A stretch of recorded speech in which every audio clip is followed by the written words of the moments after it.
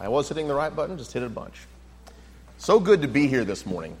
Thank you all for your attendance, and I really do appreciate the invitation to be here and to speak with you this morning. This congregation is a congregation that I've been to many times over the course of my life, dating back to when I was a child coming here for the youth meetings. I believe one of the very first lessons I've ever given was here on this. It looked very different, but on this stage at a youth meeting many years ago. And it's a real pleasure to be back with you, to see many of you again. And again, appreciate the invitation. My wife and I and our children are very happy to be up here. We love coming down to this area anyway. Came down early. We caught a baseball game last night up in Frisco, and just enjoy this part of Texas.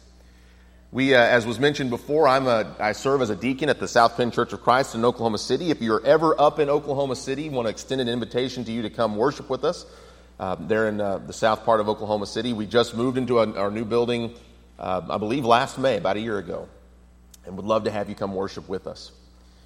I did ask in advance if I could pitch a YouTube channel that I help contribute to, and several of us back in Oklahoma City contribute to. If you're looking for online Bible studies, we have a YouTube channel called Begin in the Word. I invite you to check it out. I think we've got probably over 300 studies on there by now. So I know that I'm always looking for a new podcast, something online to listen to. I invite you to check that out. You'll see some material there, and you'll see some material that will relate to our study this morning and to the study we'll have this afternoon. This morning we're going to talk about Peter and Judas.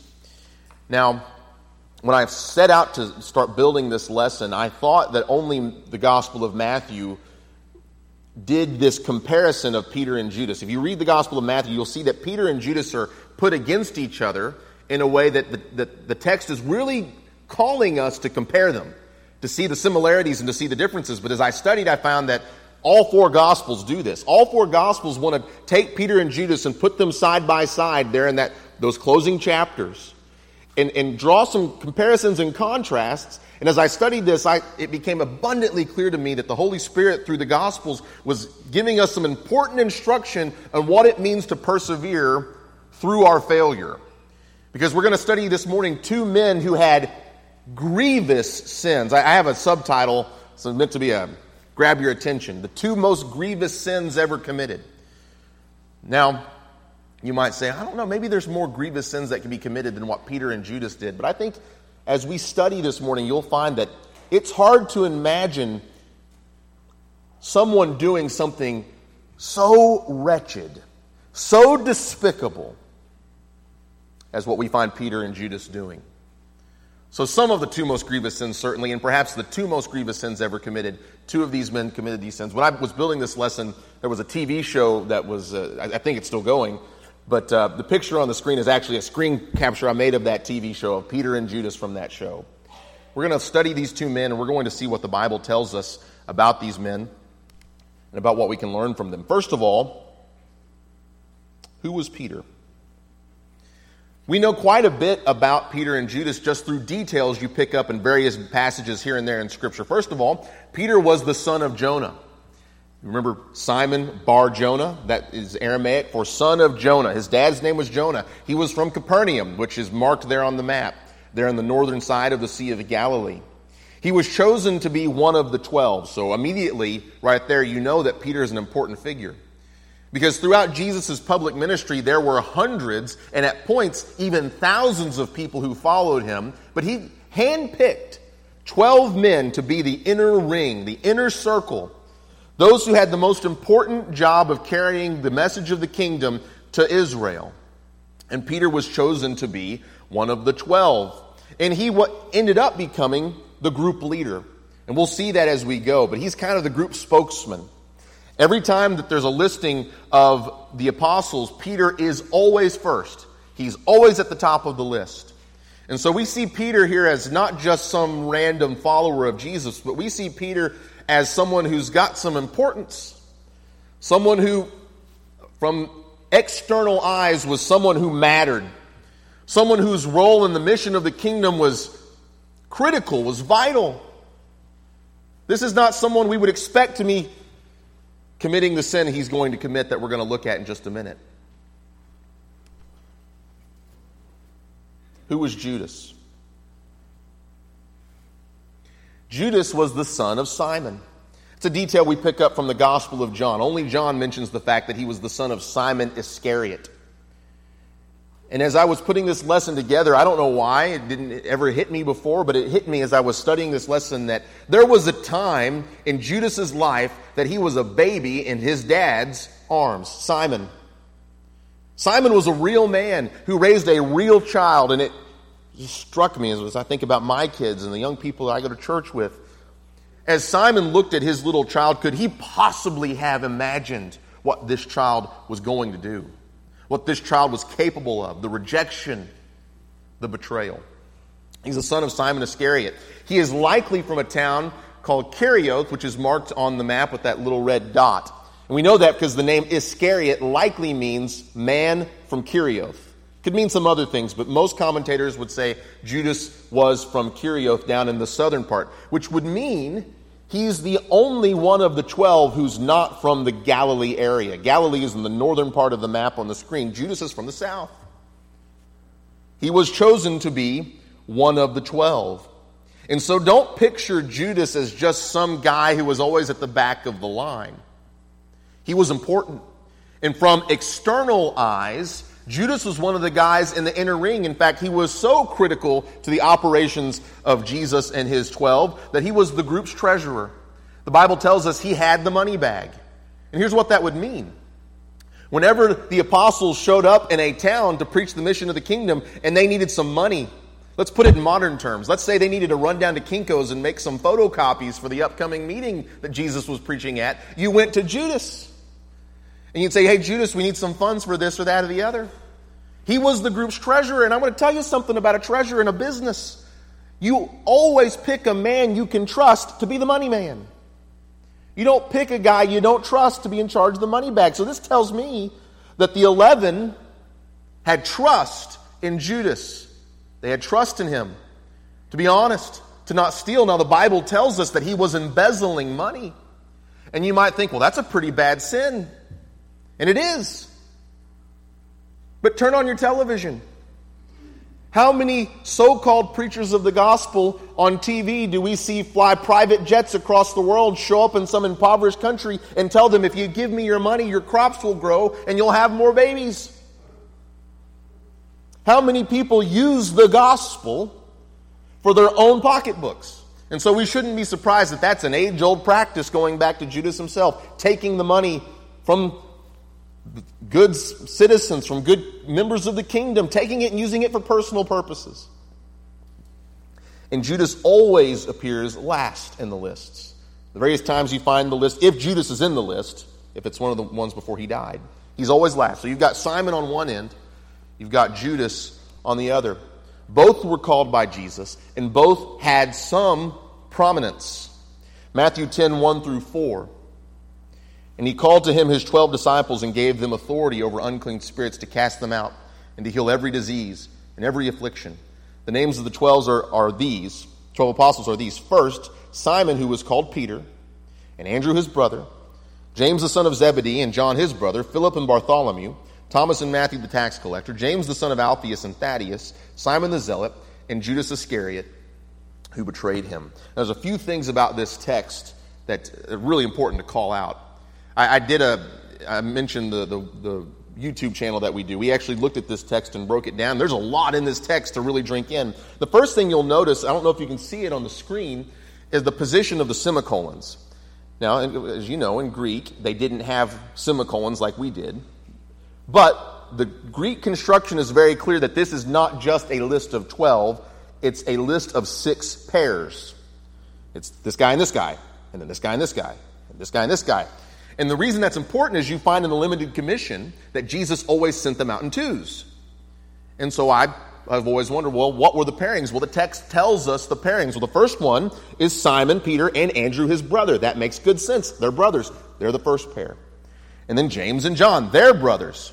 Philip and Bartholomew, and most commentators believe Bartholomew is the same as Nathanael in the Gospel of John. And you'll know from John chapter 1 that Philip and Nathanael were friends. So it makes sense that they go out together. Thomas and Matthew, James and Thaddeus, and Simon the Zealot, and Judas Iscariot as that last pairing.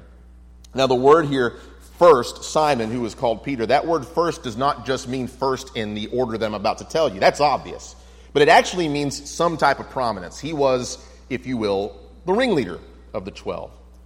First was Simon, and then Andrew. Whenever you start a business, you have to appoint officers pretty fast. And generally, there's 3 officers you've got to appoint really quickly. One is the chairman, one is the secretary, and one is the treasurer. And it appears that we know 2 of the 3 if you were to put those modern terms on the group of the 12. Peter's the chairman. He's the spokesman. Whenever the 12 are huddled up and someone has to come out and say something on behalf of the group, Peter's the spokesman. He's the chairman. And Judas is the treasurer. He's the one responsible for the money. He's the one they trust to handle it with honesty. I think it's likely that Matthew was the secretary taking the notes. He's the tax collector. He's got that ability. Both of these men were called by Jesus, and both of these men had a position of some type of prominence. Now, I want to step through some major events in the lives of these 2 men as we come down to the final few months, the final, let's say, 6 months or so of Jesus' life. So we're talking about a period of time where Peter and Judas, they've both followed Jesus. They've both been involved in kingdom work. They both have performed miracles. We have no indication that Judas wasn't given the same gift of the Spirit that the other 11 were. By every indication in Scripture, Judas looked, functioned, and acted just like an apostle. And that's gone on for a couple of years now. So we're coming kind of down the backside of the ministry of Jesus before he is crucified. And we're going to look at some things that happen in their life. First, I want to call out is this incident at Caesarea Philippi where Peter is embarrassed in Mark chapter 8, verses 31 through 33. And he began to teach them that the Son of Man must suffer many things and be rejected by the elders and the chief priests and the scribes and be killed, and after 3 days rise again. And he said this plainly. And Peter took him aside and began to rebuke him. But turning and seeing his disciples, he rebuked Peter and said, "Get behind me, Satan, for you are not setting your mind on the things of God, but on the things of man." I once heard someone describe Peter as someone who would say, "Ready, fire, aim." That was his order. Ready, fire, aim. And that seems to be what's going on here. He was the kind of man who would speak before he would think. And the text says here that Peter took Jesus aside and began to rebuke him. Now, what kind of man would take the Son of God aside and rebuke him? But Jesus had just said something that didn't fit in Peter's worldview. Jesus said very clearly that he was going to go to Jerusalem and he was going to be killed. The Messiah was not supposed to go to Jerusalem and be killed. That's not what the Jews of that time thought. They thought the Messiah would come into Jerusalem, would take over the throne of David, and drive out all of the oppressors of the Jews. That's what they thought. And that's not what Jesus said would happen. So Peter pulls him aside and says, "Lord, do I need to teach you the Old Testament? Do I need to teach you that that's not what the Messiah is supposed to be doing?" He rebukes Jesus. Now, something the text points out that just catches my eye is it would be one thing for Jesus to immediately turn to Peter and say, "Peter, get behind me, Satan," and rebuke Peter. But notice what the text says. I've got it bolded. But Jesus turned and saw the disciples, plural. He saw the other 11, and then he rebuked Peter. Jesus was making a public rebuke of Peter's words. Peter pulls Jesus aside and has this to say, and then Jesus sees the 11, and Jesus makes a very pointed and public correction of Peter. That's embarrassing. It's always awkward to get corrected in private. To get corrected in public is a completely different thing. It's embarrassing. No one likes being embarrassed in public. I was just telling the kids on the drive down this morning that I don't remember much about the lesson I gave here when I was at a youth meeting years and years ago, but I do remember I totally forgot what I was supposed to say. And I got up here and just kind of, blah, blah, blah. It was embarrassing. And all these years later, I remember that. We remember those times where we're embarrassed publicly. And Peter was embarrassed here.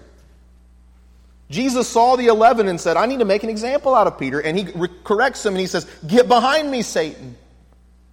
Now, something we're going to see about Peter that I really want us to hold on to This happens a lot in the life of Peter, and this is a part of what makes him a different man than Judas. When Peter was embarrassed, when Peter was corrected, he took his correction like a man. We don't see Peter going off in a corner and stewing and saying, well, I'll show them.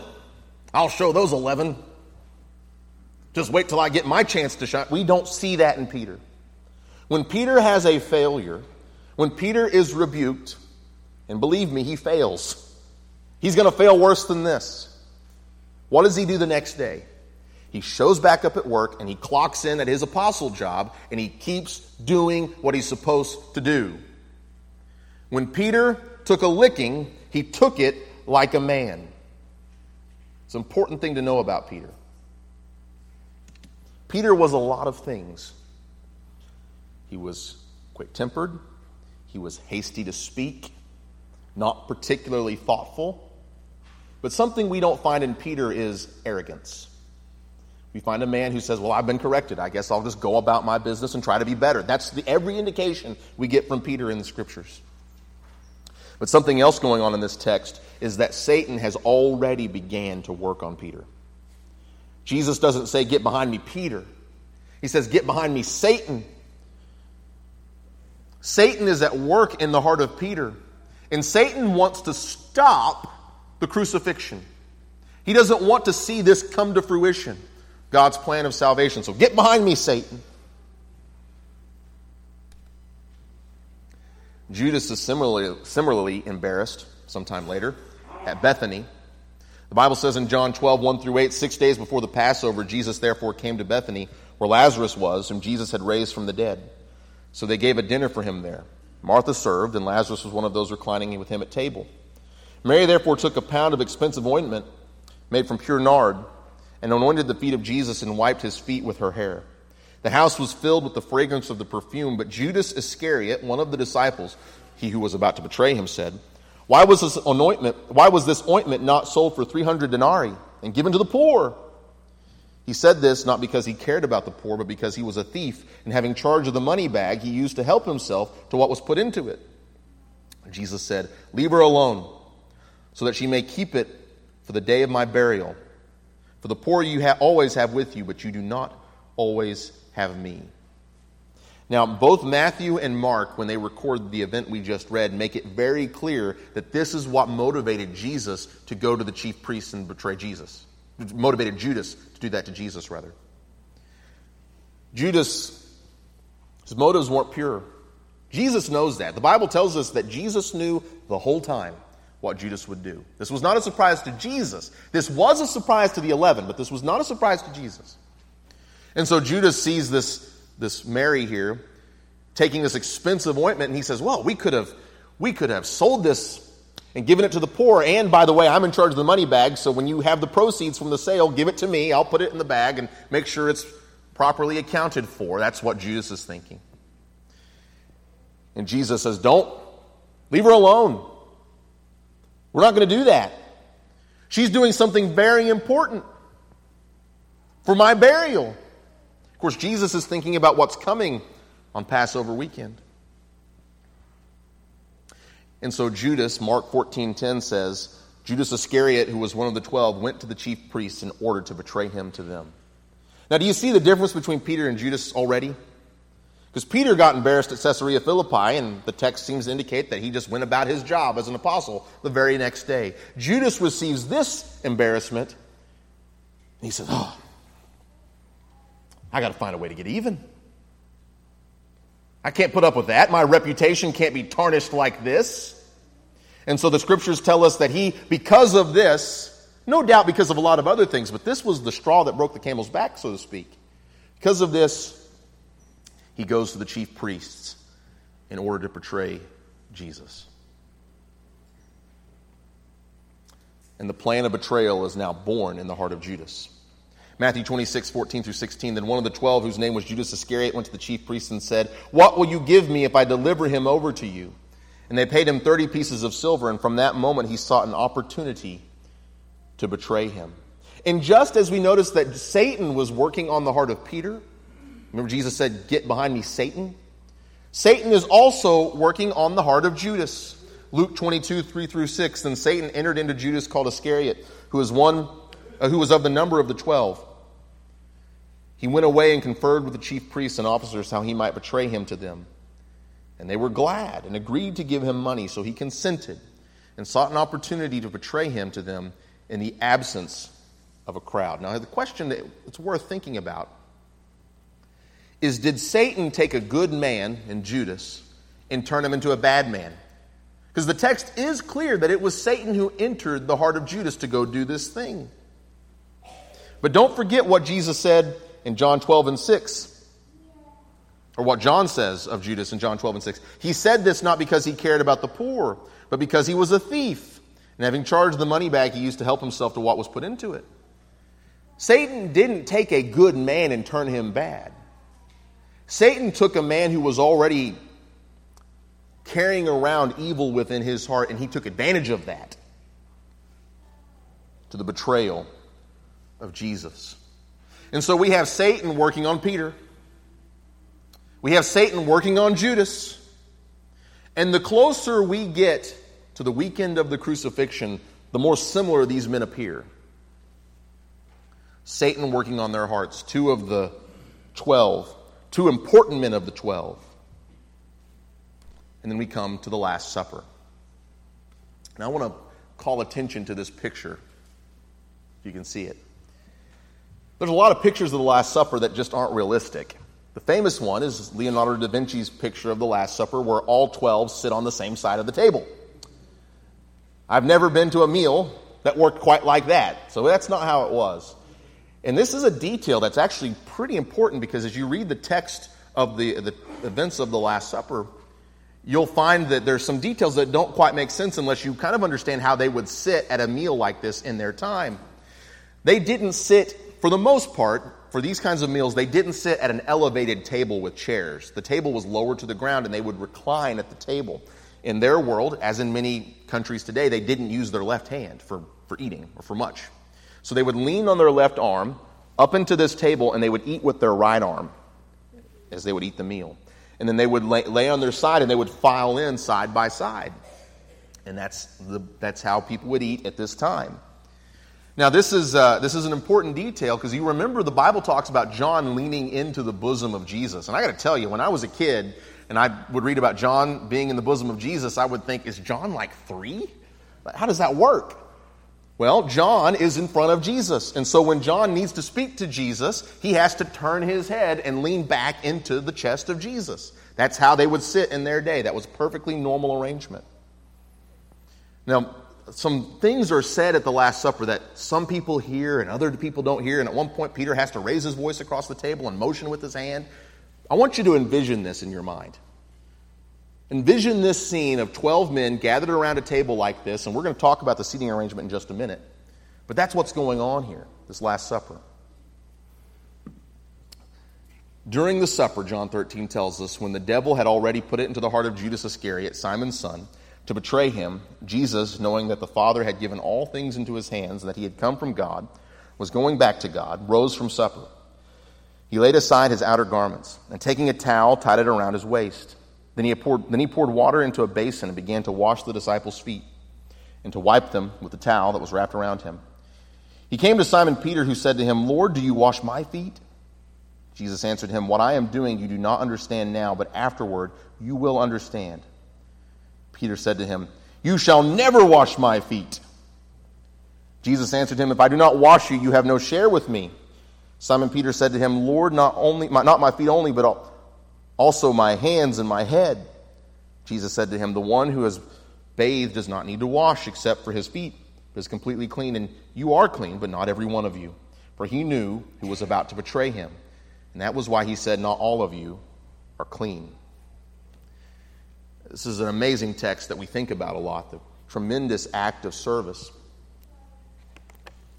Jesus rose from supper, as the text tells us, and he took a towel and he wrapped it about himself, and he went around to the 12 and he washed their feet. Their feet were back behind the table. Now, whatever you want to say about Judas betraying Jesus and about Peter denying Jesus in the coming hours. We're down to just a few hours from all that happening. Both of these men betrayed their Lord with clean feet. Think about that. Both of these men would betray and deny their Lord with clean feet. We're going to see this about Jesus, that up until the very end, he loved these men. And he gave them every chance to avoid doing what they were soon to do. Now, Peter has an objection. Lord, you shall never wash my feet. And to the people of this day, that objection was totally reasonable. That wasn't the job of the boss, the guy in charge. It's not his job. That's the servant's job. He shouldn't get down there and wash our feet. I mean, who among us, imagine this scene for a moment. Let's say you've got a bunch of men in their 20s, and one of the elders of the congregation gathered around a toilet, and they're trying to unstop the toilet, and the elders in there doing the hard work while the 20-year-somethings are standing around, hands on their hip, and just watching. I mean, that's not a good scene. We shouldn't let that happen. You shouldn't stand by and let someone of honor do that kind of work when someone else could step in. That's what's going on in this situation. Most people would look at that and say, the boss, Jesus, should not be washing feet. Make one of the servants, make one of the apostles do that, but don't have Jesus wash the feet. Totally reasonable, but Jesus won't have that objection. And he washes his feet anyway. And then Jesus foretells Judas' betrayal. After saying these things, Jesus was troubled in his spirit and testified, "Truly, truly, I say to you, one of you will betray me." The disciples looked at one another, uncertain of whom he spoke. Now, remember, we said they didn't know it was Judas. It would have been very easy for them to say at this moment, Jesus says, "One of you will betray me," and someone says, "Oh, I bet it's Judas. I kind of knew it all along. He was always shady." No. Even when Judas gets up and leaves supper, they start to think, well, he must be doing something for the poor. No one had a clue, except Jesus, what was about to happen. The disciples looked at one another, uncertain of whom he spoke. One of his disciples, whom Jesus loved, was reclining at table at Jesus' side. So Simon Peter motioned to him to ask Jesus of whom he was speaking. So that disciple, leaning back against Jesus, said to him, now remember the seating arrangement here. So apparently you've got Jesus in one position. I'll advance so we can actually look at this. You got Jesus in one position and John in front of him. Because when John needs to talk to Jesus, he has to lean back to talk to Jesus. And Peter wants to get John's attention because John's sitting by Jesus. So Peter is on the other side and he waves him down. Says, John, ask Jesus who's going to betray him. So Peter's waving with his hand. And so John leans back to talk to Jesus. And he asks Jesus. So I want you to envision that in your mind. So that disciple, leaning back against Jesus, said to him, Lord, who is it? Jesus answered, it is he to whom I give this morsel of bread when I have dipped it. So when he had dipped the morsel, he gave it to Judas, the son of Simon Iscariot. Then after he had taken the morsel, Satan entered into him. Jesus said to him, what you were going to do, do quickly. Now no one at the table knew why he said this to him. Some thought that because Judas had the money bag, Jesus was telling him, buy what we need for the feast, or that we should give something to the poor. So after receiving the morsel of bread, he immediately went out, and it was night. Now, that's the reason we can assume that Judas was the other person on the other side of Jesus. I can go back to that. Jesus has a little conversation with Judas and with John, and no one else hears it.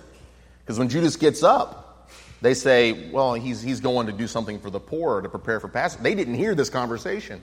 So I imagine in my mind a group of 12 men in this room, and you hear in the background the dull sound, the dull roar of conversation going on. Especially now. They're saying, well, I wonder who's going to betray Jesus. And amidst all of this commotion and conversation, Peter waves down John and says, ask him who it is. And so Jesus takes this choice morsel and hands it to Judas. It is likely that Judas sat directly to the left of Jesus because Jesus hands him the sop. and confirms, according to Matthew, that he would deny him, and no one else heard this. So this puts Judas in that third seat. Now there's something interesting about that third seat. In the Roman triclinium, that seat was called the place of the locus consularis, which means the guest of honor. And Peter is down on the other side, the very end, if we're placing this correctly, which was the place reserved for guests of less honor. And so by Roman custom, that means Judas has picked for himself or somehow got the seat of honor at this feast. Now, he is the treasurer. He's got the money. He's an important guy. And here he is in the seat of honor. It reminds us of Luke 14, 7 through 11, where Jesus tells a parable and he says, when you're invited by someone to a wedding feast, do not sit down in the place of honor, lest someone more distinguished than you be invited by him. And he who invited you both will come and say to you, give your place to this person. And then you will begin with shame to take the lowest place. That seems to be what Judas has done. He's taken the seat of honor. Now, notice in the middle of the text we read that Jesus says, it is he to whom I give this morsel of bread when I have dipped it. Now, I don't know, I assume that there are Johnny Carinos down in this part of the country. And one of my favorite things to do, it's an Italian restaurant. I see some nods. I think you know what I'm talking about. One of my favorite things to do at Johnny Carinos is when they bring the bread and you dip it in the olive oil and the balsamic. You know what I'm talking about. Well, that's normal. That's what he's talking about. You take some bread and you dip it in the stuff. It's good. Jesus took the morsel of bread and dipped it. So there they are, eating a Johnny Carino style. That's what's going on here. And he gave it to Judas. For the host to hand the morsel, the choice morsel like this, to a guest was a sign of endearment and a gesture of sincere love and honor. It should have moved Judas to repent. This gesture, this symbolic gesture. Sometimes I think we don't fully appreciate what Jesus is doing here, as if Jesus is just doing some type of cryptic message to say, it's this guy, I'm giving him the... Jesus is giving Judas the choice morsel. That is a statement of honor and a statement of sincere love, and it should have moved Judas to repent. And whatever else you can say about Judas and his betrayal, you can say this. He betrayed Jesus not only with clean feet, but with a full stomach. Until the very end, Jesus loved Judas and gave him every opportunity to hit the brakes and to stop. Don't do what you're about to do. And so Jesus foretells Judas' betrayal. Matthew 26, 20 through 25. When it was evening, he reclined at table with the 12, and as they were eating, he said, truly I say to you, one of you will betray me. And they were very sorrowful and began to say to him one after the other, is it I, Lord? He answered, he who has dipped his hand in the dish with me will betray me. The Son of Man goes, it is written of him. But woe to that man by whom the Son of Man is betrayed. It would have been better for that man if he had not been born. Judas, who would betray him, answered, is it I, Rabbi? He said to him, you have said so. Now I have come to believe there are no accidents in Scripture. And every word and every detail matters. I've realized I clicked way too far ahead.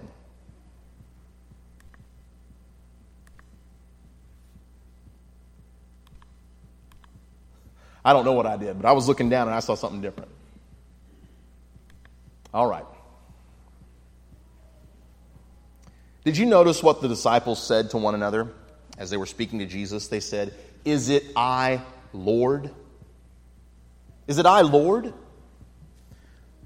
A term of authority? A term of respect? A term of recognizing their position as being subordinate to Jesus? He is, in fact, Lord. But when it comes around to Judas, did you see what Judas says to him? He answered, is it I, Rabbi? Teacher? Now, as you study Scripture, you'll find that the disciples will frequently refer to Jesus as Lord, but his opponents won't. They'll call him teacher, rabbi. And so even in this subtle way, we start to see a problem in the heart of Judas. Whereas everyone recognizes Jesus as Lord, he just recognizes Jesus as a teacher, as a rabbi. Jesus foretells Peter's denial. Simon, Simon, behold, Satan demanded to have you, that he might sift you like wheat. But I have prayed for you, that your faith may not fail. And when you have turned again, strengthen your brothers. Peter said to him, Lord, I am ready to go with you, both to prison and to death. Jesus said, I tell you, Peter, the rooster will not crow this day until you deny 3 times that you know me. Peter, again, in Matthew 26:33, though they all fall away because of you, I will never fall away. Now, we already pointed out that Satan's been working on Judas, this plan of betrayal, and Satan is also working on Peter, this coming denial. And Jesus says, Satan demanded to have you. Now, the word you that we've bolded up on that top line is plural. Satan has demanded to have y'all, you would say in Texas, that he might sift y'all like wheat. But here it's singular. But Simon, I prayed for you that your faith may not fail. Jesus knows that Peter has a very important role in the stability of this early church after the crucifixion and resurrection. Now, Peter's bold. He says, listen, those 11, they could all fall away, and I will never fall. You can imagine Peter. You can almost hear Peter saying, Lord, you and I know that these 11, we could have done a little better maybe. They could fall away. I could see that that's possible. But you know me, I'm never falling away. And that's Peter's confidence. I believe that he believed this. I think he believed it with all of his heart. Lord, I will never fall away. Now on the screen here is a map. It's a map of Jerusalem at the time of the crucifixion of Jesus. On the bottom left quadrant of the map, that's the lower city. That is likely where the Last Supper is taking place. After the Last Supper, they're going to leave that lower quadrant and they're going to go to the right side of the map, across the Kidron to the Mount of Olives. And there Jesus will be arrested and he will be taken back over to now the upper part of the city, in the upper left area where he will be he'll go through a series of trials and then he'll be crucified. So this is all going to happen over the course of a couple, just hours. We're not talking days, we're talking hours from this point on. And so Judas betrays Jesus. Matthew 26:47-50, while he was still speaking, Judas came, one of the 12, and with him a great crowd with swords and clubs from the chief priests and the elders of the people. Now the betrayer had given them a sign, saying, the one I will kiss is the man, seize him. And he came up to Jesus at once and said, greetings, Rabbi. There's that word again. And he kissed him. Jesus said to him, friend, do what you came to do. Then they came up and laid hands on Jesus and seized him. Let's go ahead and read the passage in John 18:8-11. Jesus answered, I told you that I am he. So if you seek me, let these men go. This was to fulfill the word that he had spoken, of those whom you have gave me, I have lost not one. Then Simon Peter, having a sword, drew it and struck the high priest's servant and cut his right ear off. The servant's name was Malchus. So Jesus said to Peter, put your sword into its sheath. Shall I not drink the cup that the Father has given me? There is no more enigmatic exchange, ironic exchange in all of Scripture than for Jesus to be betrayed by one of his friends with a kiss. I can't imagine what the 11 are thinking when they see Judas coming with all of the guard. What's going through their mind? I know what's going through Peter's mind. It's that heads are going to roll. I have contemplated in my mind, how can you in a moment cut off someone's ear? That seems like a very precise act. And the only thing I can come up with is that he's aiming for the neck. And Malchus, on his reflexes, takes a dip, and here comes the ear right off. Peter's wanting heads to roll. Peter won't take this. Here comes Judas. Now the mystery is solved. We know who the betrayer is. Here comes Judas. And Peter's ready to start killing. Like I said, I believe that he believed he would go with Jesus until death. Now Jesus says something to Judas that jumps off the page at me. He says, friend, do what you came to do. Now this word friend in the Greek is not just the normal word for friend. It is a word that is typically used by a superior when speaking down to an inferior. And an English equivalent would be buddy old pal. Sometimes I might say that to my kids. They're acting up, I'll say, listen, buddy old pal. That does not mean they're on my level. That's a term of derision, but it means friend. That's the word Jesus uses here. Friend, do what you came to do. The betrayal is complete.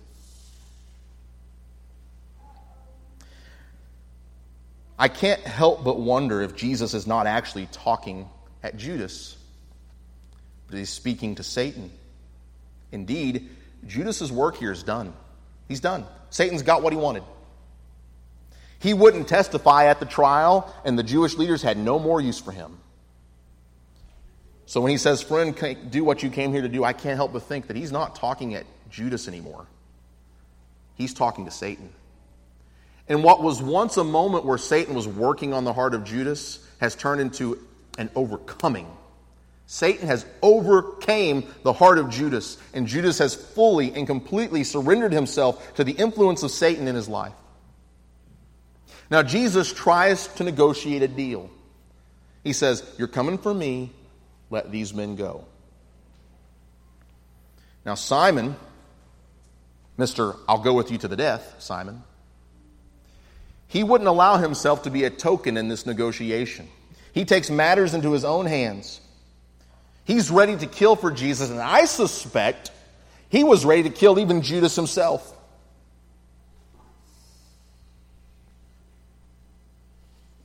It would look to all involved that we're looking at a man of total and complete commitment and faith. But he unravels in a way that is just hard to fathom.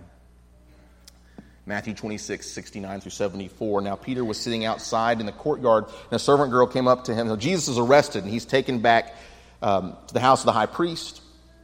And Peter follows along at a distance, and he's sitting out in the courtyard. So that's the imagery here. Jesus is on an overnight trial.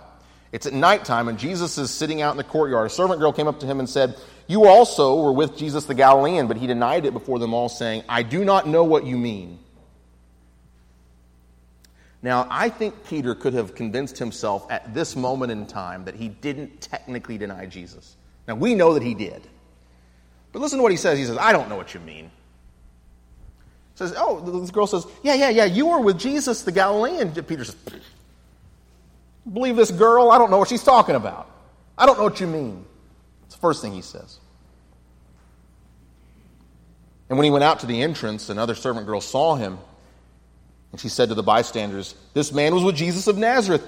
And again, he denied it with an oath. I do not know the man. Now he's gone over the line. He knew the man, but here he is denying he even knows him. And if you can believe it, it gets worse in ways that are hard to fathom. In a little while, the bystanders came up and said to Peter, certainly you too are one of them, for your accent betrays you. He's from Galilee, and they have an accent. The Bible says, then he began to invoke a curse on himself and to swear, I do not know the man. Verse 74 is difficult to interpret, and what I thought coming up as a child was the meaning is almost certainly not the meaning. I always thought it meant, well, he just used a bad word. He cursed, said a bad word. That's not what that means. The Greek word is the word anathema, anathematize. And that is a word that takes an object. Now, the Greek doesn't tell us who he's cursing. The translators have supplied it here by saying he invoked a curse on himself. I believe the King James just says he cursed. Doesn't tell you who he cursed. So it's up to us as readers to try to figure out what's going on there. But he is anathematizing. Let me tell you what that means. To anathematize means to invoke the wrath of God to send someone to hell. That's what that means. And so Peter is confronted. Certainly, you know this Jesus. You know this guy. Your accent betrays you. You're from Galilee, where he was. Certainly you know who this Jesus is. And he begins to summon down the wrath of God on this place. Commentators disagree. Maybe it's on himself. Maybe it's on the bystanders. Some commentators say maybe it's on Jesus himself. But he is saying, I'm telling you, I don't know Jesus, and if I did, God can send me and you and Jesus to hell. That's what he's saying. Can you imagine a man of God who just moments ago was ready to let heads roll for the cause of the kingdom. Can you imagine a man of God doing that? He began to invoke a curse on himself and to swear, I do not know the man. What started as I don't know what you're talking about, and it turned into an oath that's saying, I don't know the man, has now turned into an outright, fundamental rejection of his faith.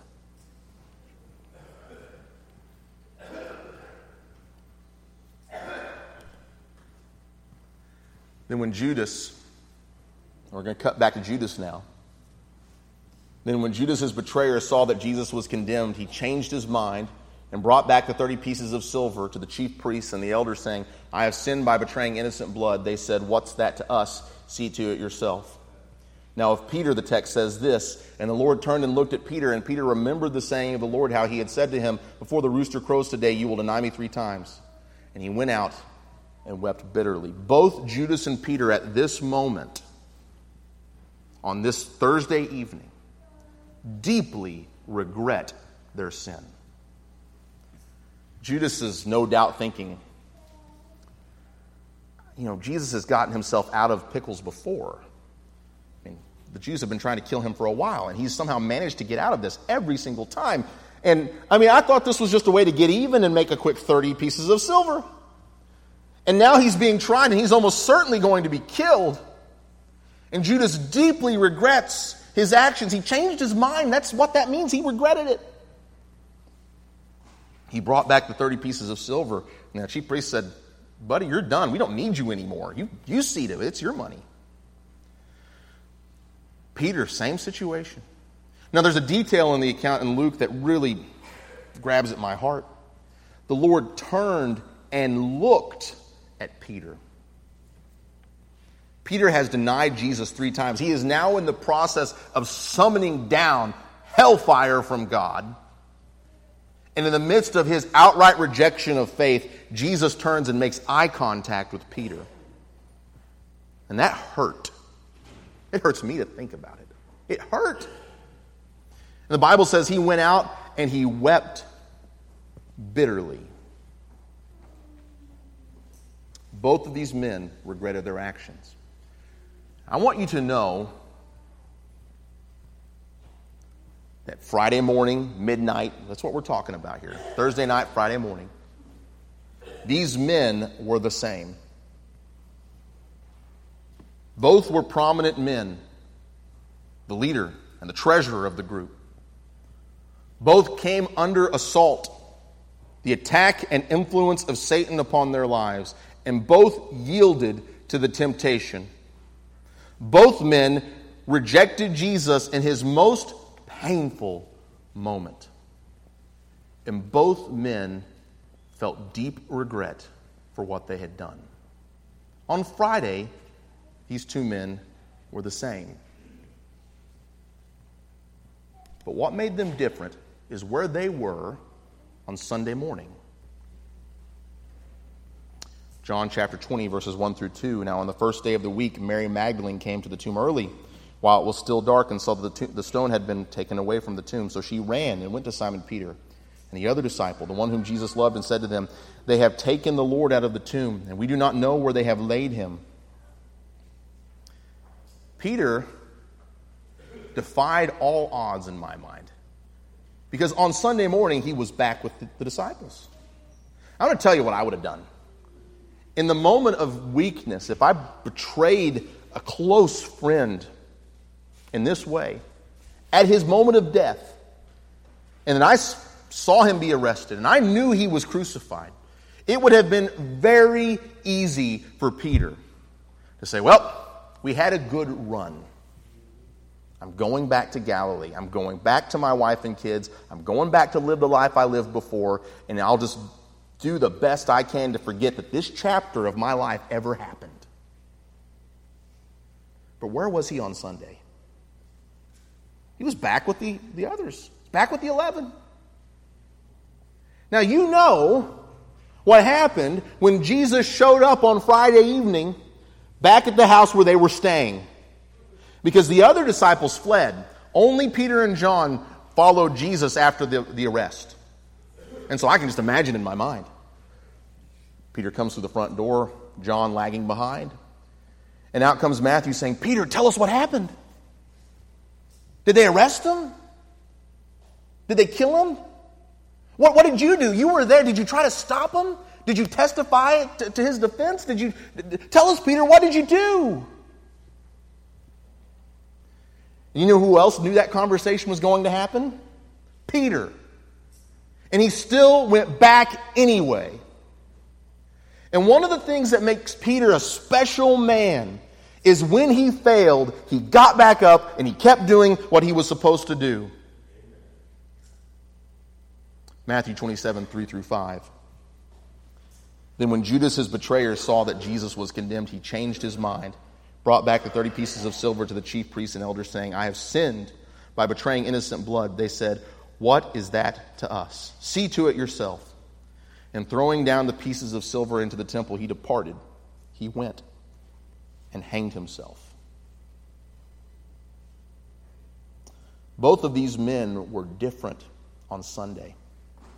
They were the same on Friday. Both rejected their Lord. But come Sunday, they were different. There will be inflection points in your life. There will be moments in your life where after a grave failure to live up to who you know God has called you to be, you must decide, do I stay or do I go? You can be Peter. You can take your licking like a man. You can endure the embarrassment and recall to mind the goodness of the Lord. You can return.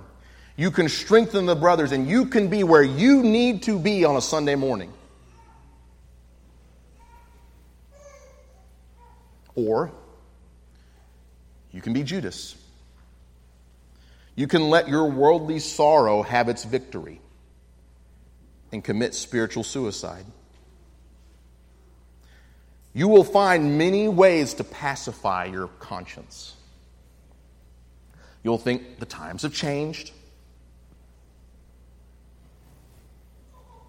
You'll find some way to convince yourself you're right. You'll tell yourself, I really don't need them. I don't need their songs. I don't need their sermons. I don't need their communion. I don't need them. They won't accept me anyway. And you can say that, but inside your soul hangs lifelessly from the tree of your own making. You can be a Judas. And my encouragement to you this morning,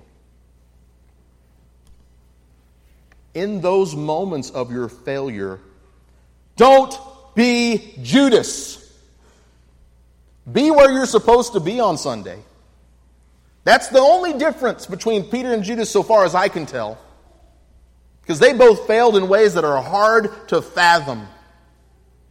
But Peter, he was thinking, when I'm back with the fellow believers on Sunday, it's going to be hard. It's going to be difficult. I'm going to have to fess up. They're not going to like what I did. There might be a little judgment. But it's where I belong. And in those moments in your life where you fail in ways that I promise you right now, you don't think you can fail in that way. In those moments, you're going to have a decision to make on Saturday night. What am I going to do? Do I stay or do I go? Don't be Judas. Now, there was someone who saw everything that Peter did that night. And I'm not talking about Jesus. He saw it. But it was John. He was there. John knew everything that happened. The only reason Peter could even get into the courtyard, Scripture tells us, is because John was a friend of the high priest and had access. If you'll allow me just a moment to visualize what might have happened that Sunday morning when Peter shows up and John knows exactly what happened on Friday. Do you think John wagged his finger at Peter and said, I knew better than to put you in charge? I don't think so. In fact, I know so. You pick up the book of Acts, just days after this, what do you see Peter and John doing in Acts chapter 3? Pairing back up together, working in the field for the kingdom. And John saw Peter at his weakest moment, and you know what John did? He forgave him, and they moved on. You can be a Peter, and this congregation is a congregation full of Johns. And they will love you, and they will help you, and you can get back to the business of working for the Lord. Or you can be a Judas. When I was a kid, I was very young, I remember reading the account of what happened to Judas and how the Bible says he changed his mind. And I went to my dad and I said, certainly, Judas changed his mind. Certainly it's going to be fine, right? Surely he's got a happy ending to his story. My dad pointed me to this verse in Mark 14:21. For the Son of Man goes as it is written of him. But woe to that man by whom the Son of Man is betrayed. It would have been better for that man if he had not been born. If in the moment of your failure you don't get up and return to where you need to be on Sunday and you make the choice to walk away, I'm going to tell you, it would have been better for you if you had not been born. You have tasted, you have seen that the Lord is good. Don't walk away. I'm not going to get up here this morning and tell you that you're not going to fail. I'm going to tell you you're going to fail, and you're going to fail worse than you ever thought possible. But I assure you, if you act like Peter and come back to where you need to be, you will find grace to help in a time of need. Thank you for your kind attention this morning. Appreciate you so much. Appreciate this invitation. Appreciate this congregation. If you need the help of the church in any way this morning at all, we would love to assist you. If you need to put the Lord on in baptism, we'd love to help you with that. Or if you need the prayers of the church, please come while we stand and sing the invitation song.